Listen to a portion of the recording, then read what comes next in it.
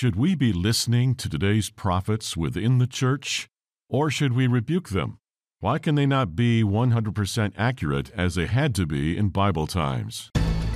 No, we are here to make sure heaven comes to earth. Jesus' prayer and the way he taught us prayer is going to be answered fully. We've been praying right? it for 2,000 years. But I don't think people fully understand what they're praying. Right. That he is serious about his kingdom on earth as it is in heaven. Welcome to Understanding the Times Radio with Jan Markell, Radio for the Remnant, brought to you by Olive Tree Ministries.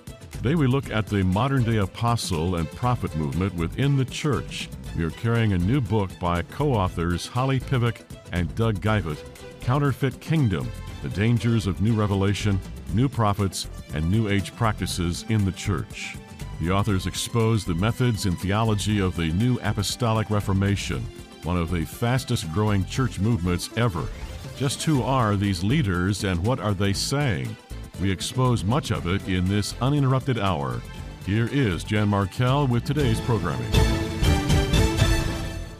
Welcome to the program. So glad you can join me today. And we're going to spend the hour on a sensitive but necessary topic, looking at the New Apostolic Reformation, also known as NAR or just NAR. And the movement is not particularly new. It is an offshoot, can go back all the way to the 1940s Latter Rain movement, which was influenced by a man by the name of William Branham. So the New Apostolic Reformation is not theologically sound, and the Bible for them is oftentimes not sufficient. They might rely on signs, wonders, miracles, healings. And the present-day movement started several decades ago by C. Peter Wagner, and they teach that apostles and prophets must govern the church. It is an experience-driven movement. There is really no headquarters, although many would point to the Bethel Church in Redding, California, under the leadership of Bill Johnson, and you've heard me talk about them on this program quite often.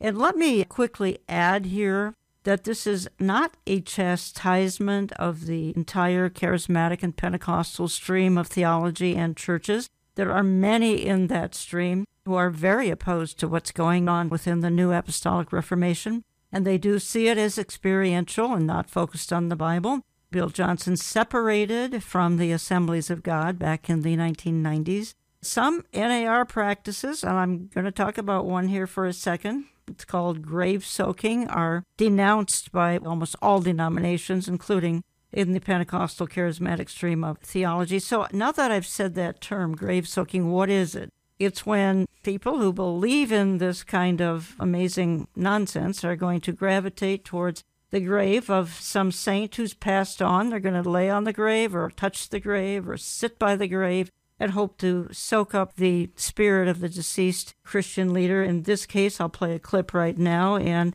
some Bethel students, this would be in the UK, are soaking over the grave of Smith Wigglesworth. It's very short. I'll come back and then I'll bring my guests on. Here we are at Smith Wigglesworth's grave in Bradford. It's up the other end of England. You might not be able to come here naturally, but you can certainly feel it supernaturally what's happened in this man's life. It's funny, all of us students, when we came here, the thing that we felt was that, like, the raising of the dead power and the gift of faith came on us. And some students were leaning over the back of the grave, and they felt a grace and a faith just rest on them. Mm-hmm. It's funny, isn't it? How, Elijah, I think someone put the person's bones on his bones, and they got raised up to life. When you come into a place where the Holy Spirit was on a person, he still exists there. He still keeps the heritage of the person's life. And here you can see he had his whole family buried with him. But this is the man, Smith Wigglesworth. And the history of this man is a history of miracles and great faith and a restoration of the miraculous anointing into the Church of England and also across the whole world. So that was a little example of grave soaking that happened to be in the UK, but it is an offshoot of the Bethel Outreach in Redding, California. I have gotten acquainted in recent weeks with my two guests for the hour, authors Holly Pivec and Doug Geivett. And Holly is a blogger, speaker, pastor's wife, and homeschooling mom. She has authored several books. We're going to focus on one this hour. That would be the book I have in front of me, Counterfeit Kingdom, The Dangers of New Revelation, New Prophets, and New Age Practices in the Church. Then Doug Geivett is a professor, now emeritus, at Biola University and Talbot School of Theology, and his books focus on apologetics. He is co-author of this book, Could your church be a part of this new apostolic reformation? Does your church play the music from this movement, and is that okay? How about Bethel music, Hillsong, Elevation? We'll hopefully have time to discuss that. One more comment, then I bring my guests on. I don't see anything in the Bible about apostles for the church age, other than obviously the biblical apostles. John the Baptist was the last prophet, though there are many hundred self-proclaimed prophets today in this stream. Hebrews 1:1 says, in times past, the Bible and God spoke through prophets, but in the last days he speaks through his Son. So we're going to try to hit some scripture. I hope a lot of it. Holly and Doug, welcome to the program for the first time. Thanks so much for having us on, Jan. Good to be with you. Thank you. Holly, let me address this to you. We're going to go back and forth, and you two feel free to answer as you are comfortable. But apostles and prophets, the NAR teaches, are key to a church. Members of a church submit to these apostles and prophets, and supposedly these apostles and prophets bring new revelation. Can you tell me, where does the Bible say that churches and members are to submit to an apostle and take heed from a modern-day prophet? It doesn't say that anywhere. Almost the sole scripture that leaders in this movement will point to and support their teaching that apostles and prophets are supposed to govern the church is Ephesians 4:11. So there's a core teaching called fivefold ministry in this movement, which is the belief that there are 5 governing offices that God has given to govern the church through all generations: apostles, prophets, evangelists, pastors, and teachers. And they base that on Ephesians 4:11, which doesn't actually say anything at all about governing offices. It's not talking about that, but that's the verse they point to.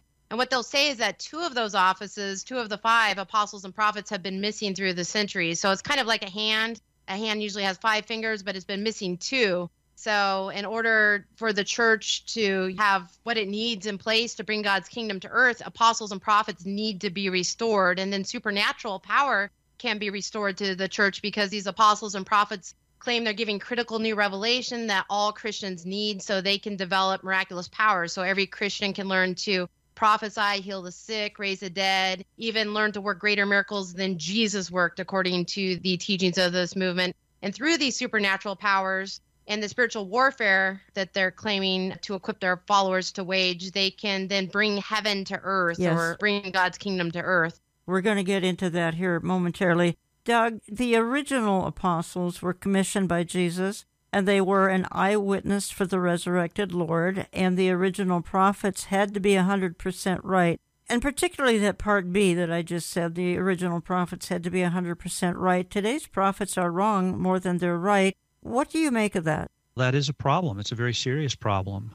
Deuteronomy chapter 18 stipulates that if a prophet is not accurate in all that he predicts as part of his prophetic ministry, then he is not a prophet speaking for God. He is not of God. We don't see anywhere in Scripture where that requirement of perfect accuracy in foretelling or prophesying the future has been lifted. And that would then apply to anyone who pretends to be a prophet in the same tradition today or in the New Testament era. Now, what many NAR prophets and apostles will say, teachers in this movement, in fact, I think most would say this, is that prophets can make mistakes, that, yes, it's true that for the Hebrew tradition in the Old Testament, prophets were required to be accurate and be disqualified if they failed. And by the way, not only disqualified, but God ordered that they should be stoned to death, executed. It was that serious of an offense. But something changed with the New Testament prophets, and now it's permissible to grow in the prophetic and to discover your prophetic potential gradually and develop it over time and through trial and error and make mistakes. And prophets need to be testing one another as a way to curb excesses and mistakes. So they think they can point to some support in the New Testament for fallibility among God's prophets in the New Testament and today. But that, of course, is a mistake. We think that they have distorted the Scripture. Here is Patricia King. She is a part of this stream, and to her credit, she is talking here about the pandemic, COVID. She says, why did none of the prophets pick up on this? And once they did pick up on it, she rightfully criticizes. They said everything will be okay. We've got this global pandemic happening. The economy tanked. People were out of jobs everywhere. People are dying everywhere. And it doesn't seem that hardly any prophets picked up on it. At least it wasn't decreed. Then, once it happened, we were getting prophetic words that were saying everything's going to be okay. It's not a big deal. It's going to be fine. And of course, people ended up dying, and our nations were very much impacted by it. The economies were impacted by it. And so, of course, the prophetic credibility is in question. Holly, it would be nice when they see the obvious, as Patricia King has here and articulately so stated, that they might say, maybe the stream isn't the most reliable, but they don't say that. No, they don't say that. As Doug explained, you can be considered a genuine prophet in this movement, and even if you make mistakes, some very high-profile prophets, Chris Vallotton, who's the chief prophet at Bethel Church in Redding, California, the right-hand man to the Apostle Bill Johnson there, Chris Vallotton predicted that President Trump would win a second consecutive term in office in 2020, and he apologized after the fact. But he also said he didn't think that disqualified him as being a prophet. So it's very common for leaders in this movement to make prophecies like that and get it wrong, and their followers still regard them as genuine prophets. We can play that clip. And again, this is a couple years old, folks, but it's still a very profound clip. And various ones of them, Jeremiah Johnson and others here, Kat Kerr. Let's just play this clip, and this validates what Holly has just said. Trump will be president no matter what you hear. Author and prophet Kat Kerr told the Elijah List Steve Schultz that the prophets did not get it wrong. She says God is getting ready to uncover corruption and evil. She says it will be a landslide of exposure. It'll start with a phone call, and I can tell you, you will be shocked to see how much exposure comes from that. But Trump will win. He will be president of the United States. He will sit in that office for 4 more years, and God will have his way in this country. Kerr is not alone. Prophet Jeremiah Johnson believes before Trump is declared the winner, Joe Biden may prematurely announce that he is the next president of the United States. He wrote to his followers, quote, "Either a lying spirit has filled the mouths of numerous trusted prophetic voices in America, or Donald J. Trump really has won the presidency, and we are witnessing a diabolical and evil plan unfold to steal the election." At 4:30, the Lord said to me, "I am going to give your president a second win." Whoa! Just a few weeks ago, Pastor Denise Goulet spoke those words over President Trump while he attended the International Church of Las Vegas. She joined a chorus of other prophetic voices that believe God told them Trump will win, including CBN's Pat Robertson. I want to say without question, Trump is going to win the election. In the book of Amos, chapter 3, verse 7, it says, God does nothing without revealing his plans to his servants, the prophets. And these prophetic voices say, it ain't over. You are listening to Understanding the Times Radio. I'm Jan Markell, and we are carrying a new book. It's in my online store. You can find it at olivetreeviews.org. Counterfeit Kingdom, The Dangers of New Revelation, New Prophets, New Age Practices in the Church. I am privileged to have both authors on the line with me. Holly Pivec, from a climate colder than Minneapolis. She's from Alaska right now. Co-author Douglas Guyvet. You can find the book, as I said, olivetreeviews.org. Call my office. Doug, I've got your book open right now to page 58. Here you say, but for now it is important to understand that those who hold these church offices possess tremendous authority. Because they possess such great authority, they should not claim to be exempt from the Old Testament test for prophecy. So the burden of proof is on them to show that the fulfillment text was canceled, a burden none of the NAR, New Apostolic Reformation prophets, have met. Doug, they just seem to get a huge pass. Can you understand the mentality here that, again, this huge pass from the biblical standard? Well, it is difficult to understand it and to make sense of why people would continue to believe and follow these leaders and give them a pass when they fail, when they have flunked the test.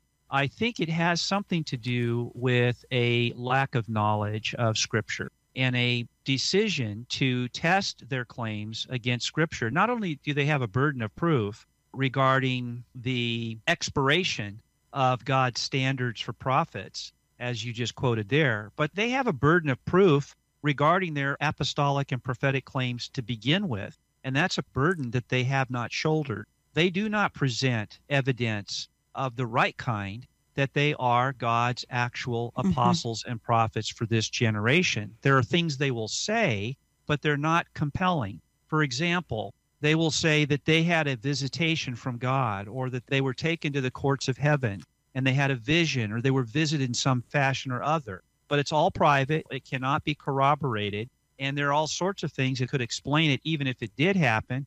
And we can't even be sure it did happen. Yeah. And yet on that basis, their own testimony, we're supposed to believe that they have the utmost authority at the highest level of church organization. That's not good enough. For prophets, they might say, as long as I'm giving a prophecy that is compatible with Scripture, then you can believe it. No, compatibility does not entail truth. I can say things that are compatible with what the Scripture says because maybe the Scriptures have nothing to say on that topic. And yet, if I claim that it must be true because it's compatible, that simply doesn't follow. That's not logically correct. I want to see other connections with the prophetic tradition, and I want to see other evidence that an individual is a prophet. So these means of supporting their claim to have this kind of authority are specious and weak. And when people stop and ask the question, just exactly what support can they offer for their claims to have this authority, then they will see for themselves that it doesn't stack up either logically or against the standards of Scripture.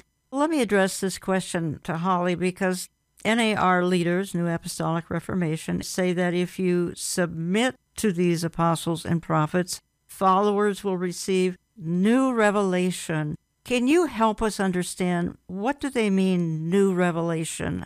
I get the sense that the Bible isn't sufficient, that we need this new kind of revelation. Help us understand this. Often what they're talking about is our critical new revelations, which they'll describe as strategies that the church supposedly needs to bring God's kingdom to earth. Yep. So the reason that the church hasn't been able to finish the Great Commission all these years, which they've redefined as bringing God's kingdom to earth, the reason we haven't been able to do that yet is the apostles and prophets haven't been here to give us the strategies, the revelation. One of those strategies, for example, is the 7-Mount Mandate. According to this revelation, God gave the strategy that NAR apostles must rise to the top of society's 7 major societal institutions, which they call mountains. So government, media, family, business, education, church, and the arts. And once the apostles hold the top posts in these institutions, then they can cast out the high-ranking demonic spirits, the territorial spirits, they would say, that rule over those institutions. And then through those institutions, God's kingdom can be brought to earth. That's an example of one very popular revelation in this movement that is given. So they give revelations of that nature. They're like strategies. They also give revelations to individuals. So sometimes prophets will give them guidance on maybe who to marry, where to live. So there's different types of revelation. You used a term that we need to take a look at, and that is kingdom now, dominion, bringing heaven to earth. If you go to the website of Bethel Church, it will hit you right away. That's what the homepage shows. We're bringing heaven to earth. The theology behind that, which is dominion theology, says that the church, given enough time and the right kind of leaders and workers, will make the planet perfect. Folks, it's a fallen planet. Only Jesus returned. When he comes in the second coming and establishes the millennium, will he make this planet near perfect? That really doesn't happen until the new heavens and the new earth. But here again, this is Patricia King, and here she's talking to Che Ahn about the seriousness of bringing God's kingdom in heaven to earth. The beauty of apostolic authority, when it's exercised, it actually brings shifts. It brings light into the darkness. It creates those things that are not You know, it's like bringing forth the kingdom. And that's the beauty of the apostolic authority, that every believer has that apostolic oil in them. Yes. And if we would all exercise it, we wouldn't say, oh, I need to escape the darkness, everything's going to get worse and worse. But we would know, no, we are here to make sure heaven comes to earth. Jesus' prayer and the way he taught us prayer is going to be answered fully. We've been praying it for 2,000 years, but I don't think people fully understand what they're praying. Right. That he is serious about his kingdom on earth as it is in heaven. Holly, I think one of the things that the New Apostolic Reformation does like to stress, and I know they believe this in their heart, and that is there is coming the greatest revival across the globe that we've ever seen. And part of this revival, of course, is going to bring heaven to earth. I believe there's a revival. It's in what we call the tribulation, Daniel's 70th week, when those people who are left behind after the rapture of the church, millions of them do get saved. To me, that's the next revival. I certainly could be wrong, and if there's a coming revival in the church before that, praise the Lord. I just don't see that in the Bible. But give me your thoughts on this. That's another revelation in this movement that's very popular. It's known as the Billion Soul Harvest. Prophets like Bob Jones and Paul Cain are very revered in this movement, despite the fact they had significant moral failures. But they continue to be highly revered, and they talked about this billion soul harvest that was coming, where 1 billion people would convert to Christianity because they would see all these amazing miracles that are being performed by the apostles and prophets, and stadiums would be filled with people watching these miracles occur, these amazing miracles of healing and things like that. And those would be broadcast on television all over the world, and it would cause 1 billion people to convert to belief in Christ and bring about this great end time revival and bring in God's kingdom. We talk about this in a chapter of our book, and how in our eschatology, their view of the end times theology is that it's known as victorious eschatology, that the church is going to be this glorious, overcoming church that's working signs and wonders and miracles and is going to bring God's kingdom to earth through that. So that's the distinctive eschatology of this movement. And they do have a kingdom now dominionist theology, as you were describing. Doug, you want to comment on that? Just note the texture of this is optimism, expectation that things are getting better, not worse, that the apostles and prophets will be strategic to the realization of this hopeful vision that is not described in anything like the kind of detail that they suggest. There are 3 sources of error, as I see it, among our teachers. 2 of them have to do with how the scriptures are used, and then one is a separate issue. In terms of their handling of Scripture, first, they simply make mistakes in their interpretation. If you are a Berean in your posture, you should be examining the things that they say against the Scriptures, and especially studying closely in context all of the passages that they point to when they make their claims. And you will see on careful inspection that there is a departure from the natural, proper sense of what the passage is saying and teaching. So that's the first source of error. The second source of error comes when they go to the scriptures, but they bring their own subjective and private experiential interpretations to the scriptures. And they do this on the basis of believing that in their preparations, when they were reading the pages, the Holy Spirit breathed on those pages during their encounter with the scriptures and illuminated their minds with new understanding. So this is understanding that comes not from private study and personal examination,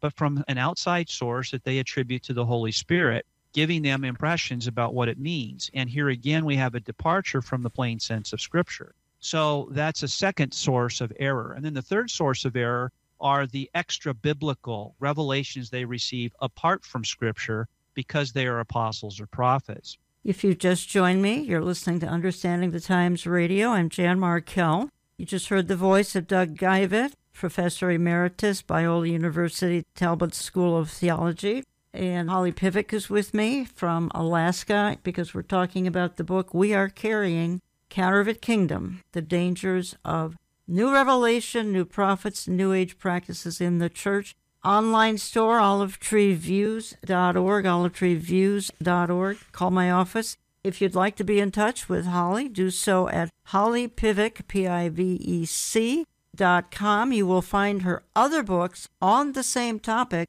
different books, however, at hollypivec.com. And you can reach Doug if you'd like to dialogue at Doug Geivett, GEIVETT.com, if you'd like to ask them questions or even take up an issue with them. Also, we are pleased to announce that Olive Tree Ministries has our own app. It's available in the App Store for Apple devices and the Play Store for Android. You can search for Olive Tree Ministries and look for our logo, the Star and Dove. The app will provide easy access to our radio programs. You can live stream our bi-monthly events. You can read our news headlines and go straight to our social media channels. One more announcement. We had such an informative evening with Pastor Brandon Holthouse 2 weeks ago at our bi-monthly Understanding the Times. You can get a DVD of the event for just $10 in our online store, allowed 2 or 3 days. Or view it at no cost at olivetreeviews.org, then to video. It's also posted to our YouTube channel and Rumble. One more clip from another prophet. His name is Bill Hamon. And here he's going to say, and folks, this is where I get terribly upset, because he's going to say all the prophet world, they're preparing the way for Jesus to come back. Jesus will come back when God the Father says it's time. Has nothing to do with us. Quite frankly, that last Gentile has to get saved. And whoever you are, I wish you would hurry up, because then we can all go to heaven in the rapture of the church.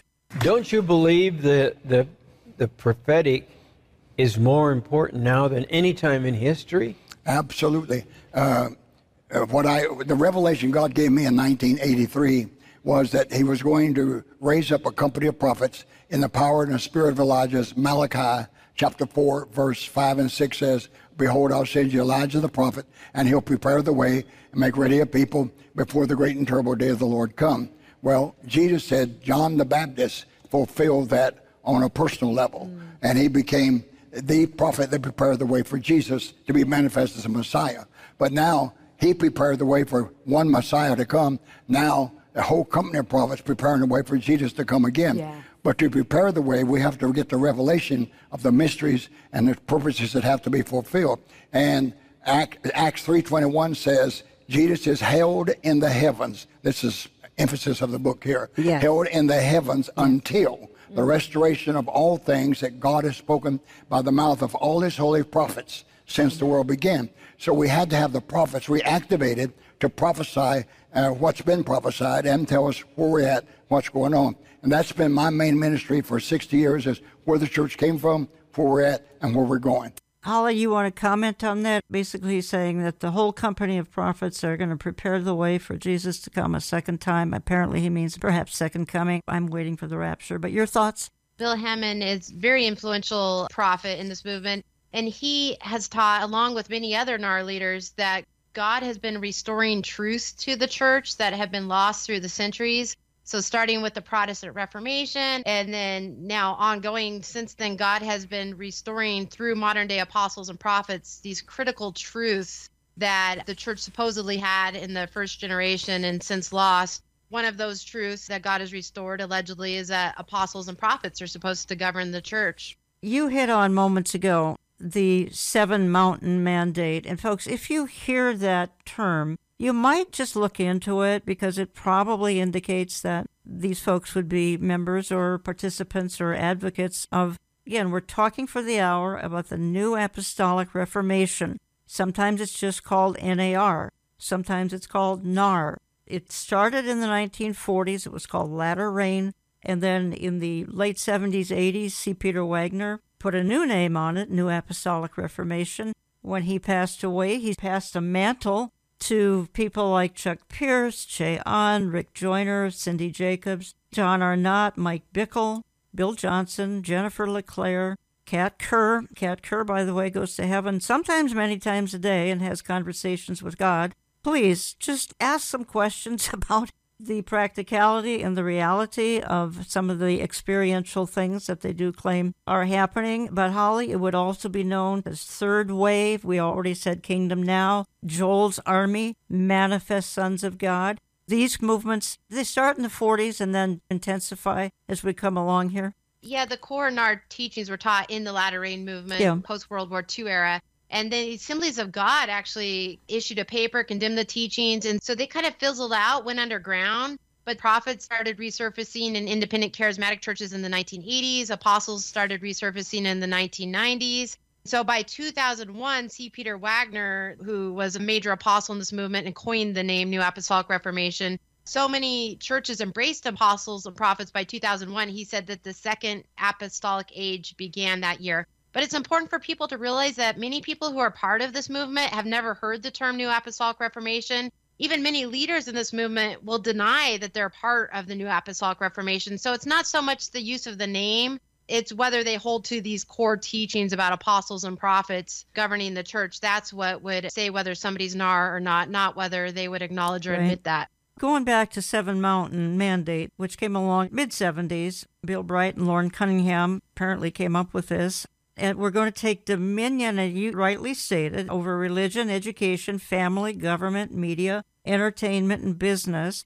We will then shape nations and make the world perfect. I mean, that's the sentiment and the theology behind it. We're going to shape nations, and if we take dominion over these 7 mountains, we will then usher in the return of Christ. Folks, this program looks at the return of Christ almost every week, and these folks are terribly off base, but I do want to clarify, and Doug, if you would comment too, this hour is not designed to be an attack hour. I mean, obviously we're contending for the faith. Obviously we're calling out some people who are steeped in serious theological error. At the same time, I've gotten to know the two of you here in the last few days. I've read your book cover to cover, Counterfeit Kingdom, and you two are not in an attack mode. I believe you're in an information mode. You're trying to alert people and contend for the faith that there's a segment of the church that has gone terribly wrong, and it's hurting, in fact, ruining some very precious lives.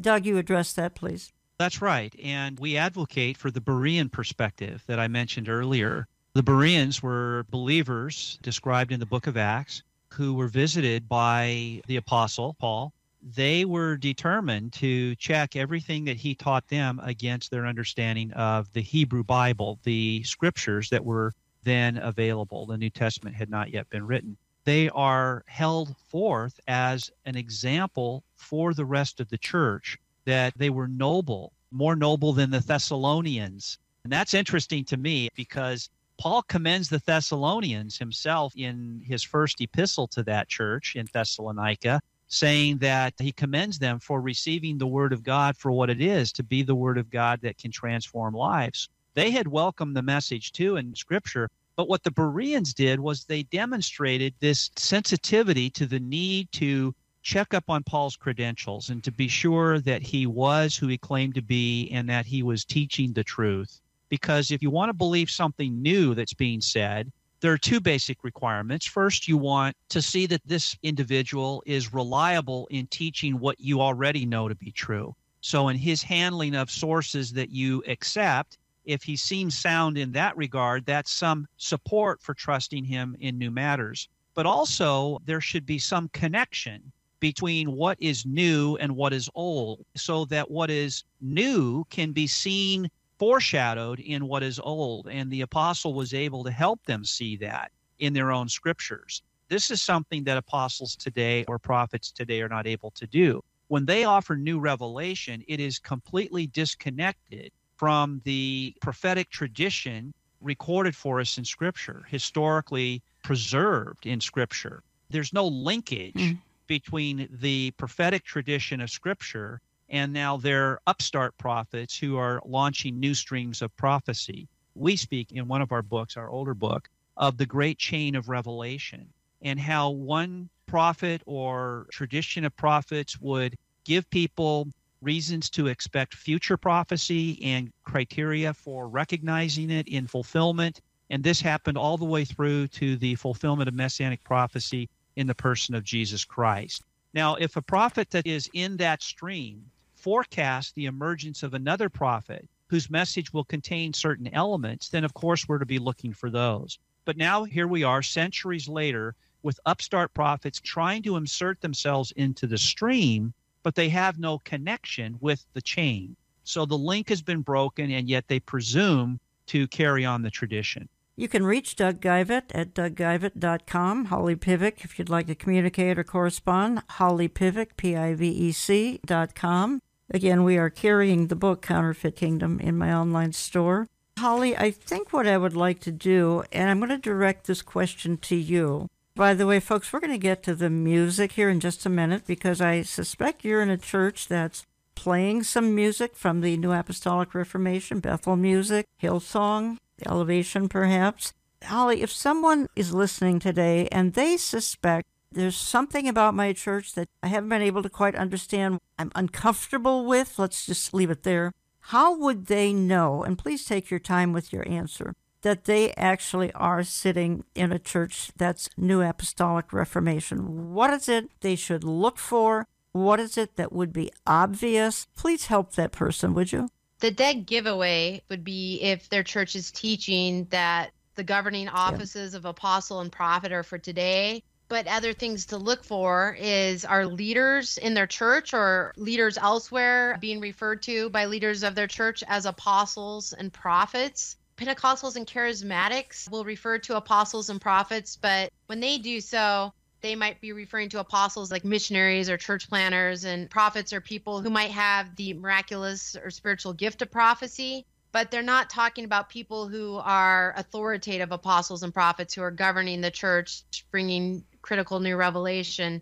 But these can be clues to listen for if they use terms like apostle and prophet. Find out what they mean by that. Listen closely. The adjectives apostolic and prophetic are often signs of NAR influence. There are many buzzwords that you can listen for, or types of teachings. Like if you hear the term fivefold ministry, we mentioned that as the core teaching of apostles, prophets, evangelists, pastors, and teachers that are supposed to govern the church. Sometimes, though, they won't use the term fivefold ministry. They might say Ephesians 4:11 ministries, since that teaching comes from Ephesians 4:11, they would say. There's these buzzwords to look out for. We list a number of those in our book. There's also practices to look out for. So if they're making prayer declarations, that's a very common practice in this movement. Prayer declarations are very different than prayer in the Bible. Prayer in the Bible is petitionary. You're asking God, if it's his will, God, will you please heal this person? But you're asking God. Declaration prayers are actually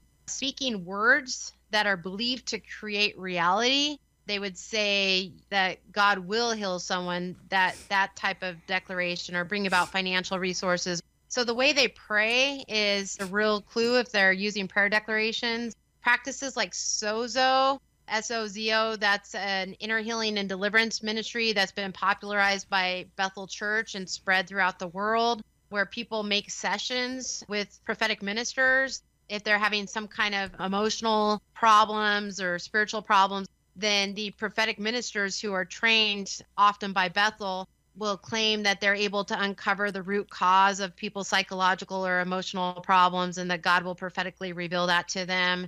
Look for terms, look for also leaders. If a church is promoting leaders like Bill Johnson or Chris Vallotton, or if they're promoting Bethel Church in Redding, if they're promoting people like Mike Bickle from the International House of Prayer in Kansas City, Missouri, Randy Clark from Global Awakening, Cheon, you've already mentioned Patricia King, Kat Kerr. There are a number of leaders in this movement, and we identify many of those in our book. So if they're bringing these apostles and prophets in to speak, or other apostles and prophets, if they're using their books, these are all other things that you can look out for. Very well stated. And folks, the book is outstanding. I've read it cover to cover. I can't always do that. It's in my online store, olivetreeviews.org. Counterfeit Kingdom, The Dangers of New Revelation, New Prophets, and New Age Practices in the Church, co-authored by Holly Pivec, who joins me today from Alaska, and Douglas Geivett, who has been on staff, now retired,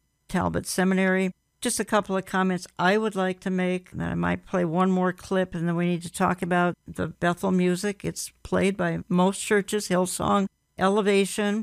I opened the whole program with a little clip. It happened to be taking place in the UK. Some young people were grave soaking and showed the clip. They're hugging the grave of Smith Wigglesworth. Benny Johnson, wife of now deceased Benny Johnson, wife of Bill Johnson, is very much a proponent of that. If you ask somebody at Bethel, do they embrace this? They may say no, but there are many, many pictures online that reveal that is not the truth, that in fact they are participating and advocating for going to the graves of deceased saints. In this case, it was Smith Wigglesworth, and trying to soak up their spirit from the dead body. It's gross, quite frankly. It's hardly theologically sound. Then we talked a little bit here about this dominionism kingdom now. And I have often said, if you're looking for a new church, please find one that teaches premillennial dispensationalism. This whole dominionism kingdom now is another stream of theology, way, way off. We're going to bring heaven to earth and make it perfect. That is impossible. Jesus makes it very near perfect in the millennium, and then we get to the new heavens and the new earth where there's no more crying. Everything is totally perfect in the new heavens and the new earth. Doesn't happen before that, folks. And then just a quick reminder that back in 2018, I did have Dirk and Joan Miller on this program. You can find that program posted to my website, June of 2018. Dirk and Joan Miller from the Twin Cities lost their daughter to Bethel Church in Redding. They tell the story over 2 programs that you can go to my website and then go to radio and find June of 2018. And they tell a very, very similar story to what Holly Pivec and Doug Geivett have been saying for the entire hour today about the dangers and the cult-like behavior of those who are participating in the New Apostolic Reformation. I'm going to play a clip of a young woman by the name of Lindsay Davis. She was a part of the Bethel School of Supernatural Ministries, which some, both participating and past participants, would call Hogwarts, so that should tell you something. And she's going to relate her experience there. Sadly, I am told that Lindsay Davis may be going back into the stream. That's another story. We're not going to get into that right now. Like I was saying before, I think that it started when I came to visit, because when I asked about what these manifestations were, what's going on in the room, someone said, well, have you fully surrendered to God? And I thought, I think so. I've trusted in Christ, and what does that mean? And they're like, well, sometimes you just have to let go. All right, well, what does let go mean? How can I let go to experience God in this way that you guys are experiencing God? And she said, well, do you think that it's possible that because of your past experience, you have a religious spirit? And I thought, oh my gosh, what if there's something wrong with me? And after that conversation, I went to a student's house, and she was with her roommates from BSSM, and they told me that they could bring me into this encounter with my angels. And I didn't know what that meant either. And they said, well, you can visibly see your angels. And for maybe 2 hours, they were trying to get me to visibly see my angels. And I found myself on their couch just bawling my eyes out because I was breaking down over the fact that I couldn't see my angels. And after that moment, I think I had this, it was obviously a false realization, but I came to this point where I was like, these people have something that I don't have. A special, and we've seen it too with all the cults that we've dealt with. There's always a special secret knowledge. I mean, the same thing too with all our conversations with people who come out of Mormonism. Holly, you want to comment on what we just heard here? That's very disturbing what she reports that she saw firsthand and witnessed while she was a BSSM student at Bethel. It's Bethel School of Supernatural Ministry, BSSM. Yes. It's a 3-year program where students go essentially to learn to become miracle workers. And about 13,000 students now have graduated from Bethel School of Supernatural Ministry. So it's a very large school that attracts students literally from around the world. Many have become high-profile leaders in this movement. They've gone out and taken what they've learned there, and they're now taking it back to their churches and are bringing these practices back. We have a whole chapter in our book where we talk about New Age practices in the church. Yes. And a lot of this has been introduced through Bethel School of Supernatural Ministry, and then people taking these teachings back into their church. Doug, you want to comment, please? Bill Johnson says, this is a quote, "We're exporters. I don't ever want to change that. Let's get a model that can be duplicated anywhere in the world, and let's take it somewhere, and let's plant it. Let's plant it through Jesus culture. Let's plant it through the music we write. Let's plant it through the conferences that we do." This is a part of a strategic effort to duplicate the Bethel experience globally. And one of the concerns that I have about this, apart from the fact that I think it's dangerous for those in immediate contact with it, is that people are making comparisons now with what they think is a proper measure of the work of God in the church, represented by Bethel and other churches in that stream. And they're using that as a litmus test for the churches that they attend or they grew up in some other place in the world. There is no comparison. I think that this model that Bill Johnson is describing here, he uses that word model, is conjured by them to be distinctive, so that there is a stark contrast between what they're offering people and they believe people want to experience and what is going on in very sound churches worldwide. And people are comparing their experience with what's being offered, what I think is a mythology about what's really going on, and thinking my church is missing the boat here. And yet our teachers in our churches are not alert enough to this dynamic that's going on in the hearts of their own people as they sit there and they sing, for example, songs produced by the Bethel Music label during their corporate worship. They have to be thinking, but what we're singing is not what we're experiencing. Where can I go to experience what we're talking about?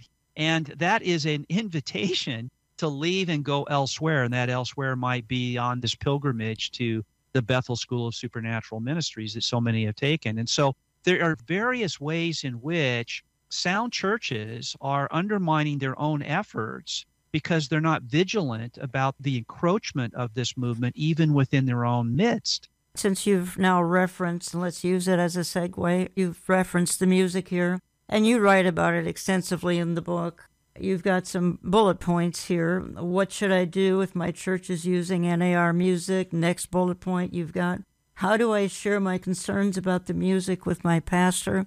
Let's talk about it here for just a moment, because someone has said, forgive me if I don't have the person's name, has said that they're using the music as a gateway drug, and that the whole movement is to be exported to the whole world. But they're going to use the vehicle of music to export it to the whole world.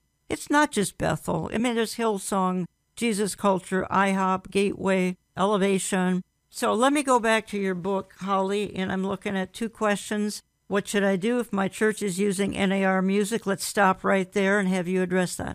We are actually asked this question all the time by people who contact us. One thing we say is that people should never feel obliged to sing along with a song in a church service if they haven't first had a chance to determine if they actually agree with what they're singing, with the lyrics of that song. We'll actually honor God to be careful to make sure what you're singing is true. And people shouldn't make the mistake of assuming that because a church is using a song that is necessarily biblically sound, because often worship leaders are young, they might lack theological training. They really need to evaluate for themselves whether they think the lyrics of a song align with the truth of Scripture or not. Doug, do you want to comment on this as well? Because the other angle of this is that churches that play the music are financing the groups that we've named that are clearly not sound. It is true that churches subscribe to and pay a fee in order to be able to use the music. Worship leaders, when they put the music up on the screen, they're supposed to note that the copyright belongs to Bethel Music or whatever label was producing it. There's some even very modest advertising for Bethel if they're doing that as they're seeing this up on the screen. But people figure this out. They know this is Bethel Music. When I was first exploring this dimension of NAR and visiting churches for various reasons, not investigating them, but I might be there with friends or family, it would interest me to determine how often I could guess correctly that a song that we were singing was a Bethel song or a song from another label that produced NAR-influenced music. After a while, you do pick up a sense of this from the lyrics. It's not just the sound. It's probably the whole package. But if you become attuned to their teachings, you will be able to tell oftentimes the source of a song and its lyrics and be remarkably accurate in picking out what those are. These songs purport, in effect, to convey revelation. They include declarations so that if you're singing them, you are, in effect, engaging in declaration prayer, which is not a biblical form of prayer at all. And it's building expectation for the miraculous and the visitation of the Spirit in the prophetic. And this is intentional. This is quite intentional. But it's subtle because a lot of the language that's used is familiar to people who've grown up around the church, but not associated those specific teachings with that language. So even if you unpack the lyrics and you read them carefully, if you're not familiar with the system that they derive from, you might not realize what is intended here. But as Johnson has said, this is another quotation from him, Yes. music bypasses all of the intellectual barriers. And when the anointing of God is on a song, people will begin to believe things they wouldn't believe through teaching. What he's saying is, I could teach you what we believe, but you wouldn't believe it. So what we're going to do is we're going to pack our songs with the same stuff, and now it's going to slip in under the radar, and you're going to think this is wonderful, and it's a source of intimate relationship with God. This is a concern, of course, that we have. And yes, you're not only funding the production of their music, but you're funding basically all of Bethel ministry, helping to subsidize the continuous dissemination of these teachings globally to unsuspecting people just subscribing to their music as part of your corporate worship.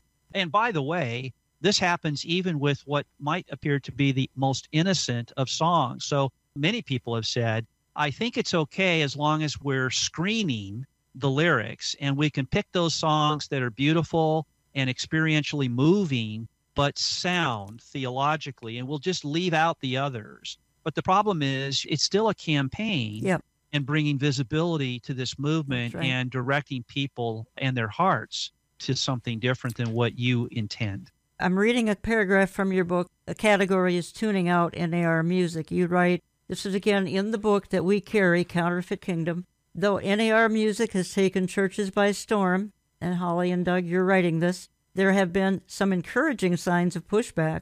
A growing number of Christian leaders aware of the dangers of NAR music have publicly spoken out against its use by churches.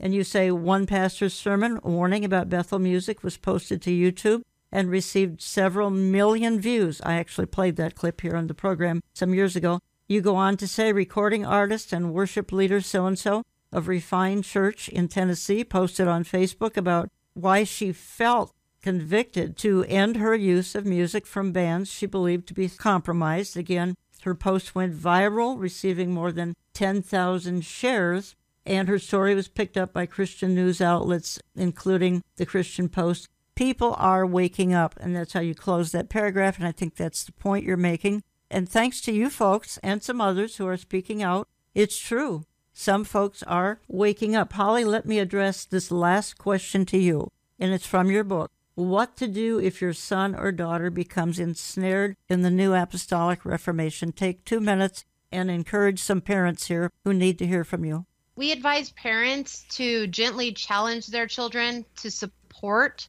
their newfound beliefs with scripture and with solid evidence, but that can be difficult in many cases because, as we've already talked about, in some cases children have cut their parents off, or they're not communicating with their parents very much. So their relationship is strained and it can be very difficult to talk with them. So it's very important to broach these issues with sensitivity, and the right timing is essential. So what we say in our book is that if either of us had a child who was communicating with us only briefly and not really talking too much with us about our NAR beliefs, we'd probably really just focus at that point on nurturing the relationship, making sure they know how much we love and care about them, that we're always there for them. And sometimes it might not be a time when they're ready to listen. It might take them to actually experience some harm and some hurt from this movement, or to be let down by the leaders of this movement before they're willing to listen. But in the meantime, parents can use that time to really brush up on what NAR churches teach and to be prepared with how to respond to these teachings so that when their child is ready to discuss it with them, then they're actually ready and prepared and they know the scriptures to use. So when the timing is right, another thing we talk about is how using questions is a really powerful strategy for helping someone really think through their beliefs, no matter what their beliefs are. But in this case, they can use questions with their child and ask them, so-and-so, you think Bill Johnson's an apostle? Why do you believe he's an apostle? What has he done to demonstrate that? What does scripture teach about the requirements for being an apostle? Or if they believe a certain prophet has worked miracles, we can say, well, have you seen those miracles themselves? What evidence do you have for believing those were genuine miracles? Just ask really good questions, like Greg Koukl tactic style, for those people who are familiar with Greg Koukl's great book. Really put a pebble in their shoes by asking good questions that hopefully, even if you think they're not listening to you, maybe your child will go home and keep thinking about those questions, but always bring the conversation back to the Bible. And that's really effective because people in NAR claim to have a high regard for Scripture. So they really shouldn't shy away from attempting to support their beliefs with Scripture. And don't let them just point to a verse, and use it out of context. Gently challenge them to see if they are using verses without regard for the context. And then, of course, people should always pray for their child's eyes to be open to deception. And that's something they can do even if their child isn't communicating with them. All of this info and so much more, again, found in the new book, Counterfeit Kingdom. And by the way, Holly has several other books on the same topic, at least similar topic, NAR. Find the other books at hollypivec, PIVEC.com. You can correspond there. You can write to Doug at Doug Geivett, GEIVETT.com. If you want to debate or ask questions, please feel free to. I want to thank you both so much for giving up an hour here today. Again, you can find the book in my online store, olivetreeviews.org. Call my office, get on our newsletter list. Let me just go out of the program. In his New Testament letter, Jude outlines how to recognize apostasy and strongly urges those in the body of Christ to contend earnestly for the faith, Jude 1:3. Moreover, Jude makes it clear that every Christian is called to this fight, so it's critical that all believers sharpen their discernment skills so that they can recognize and prevent apostasy in their midst and to identify it, also to protect the sheep from the wolves that are proliferating in these last days. I want to thank you for listening, folks, and we'll talk to you again next week.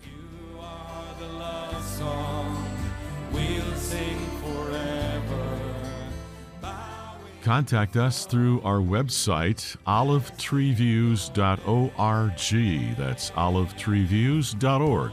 Call us Central Time at 763-559-4444. That's 763-559-4444. You get our mail when you write to Olive Tree Ministries in Jan Markell, Box 1452, Maple Grove, Minnesota, 55311. That's Box 1452, Maple Grove, Minnesota, 55311. All gifts are tax deductible. It is a challenge to be born for such a time as this, but God remains in control. He has engraved you on the palm of His hand, and today's events occur because God is causing all things to fall into place.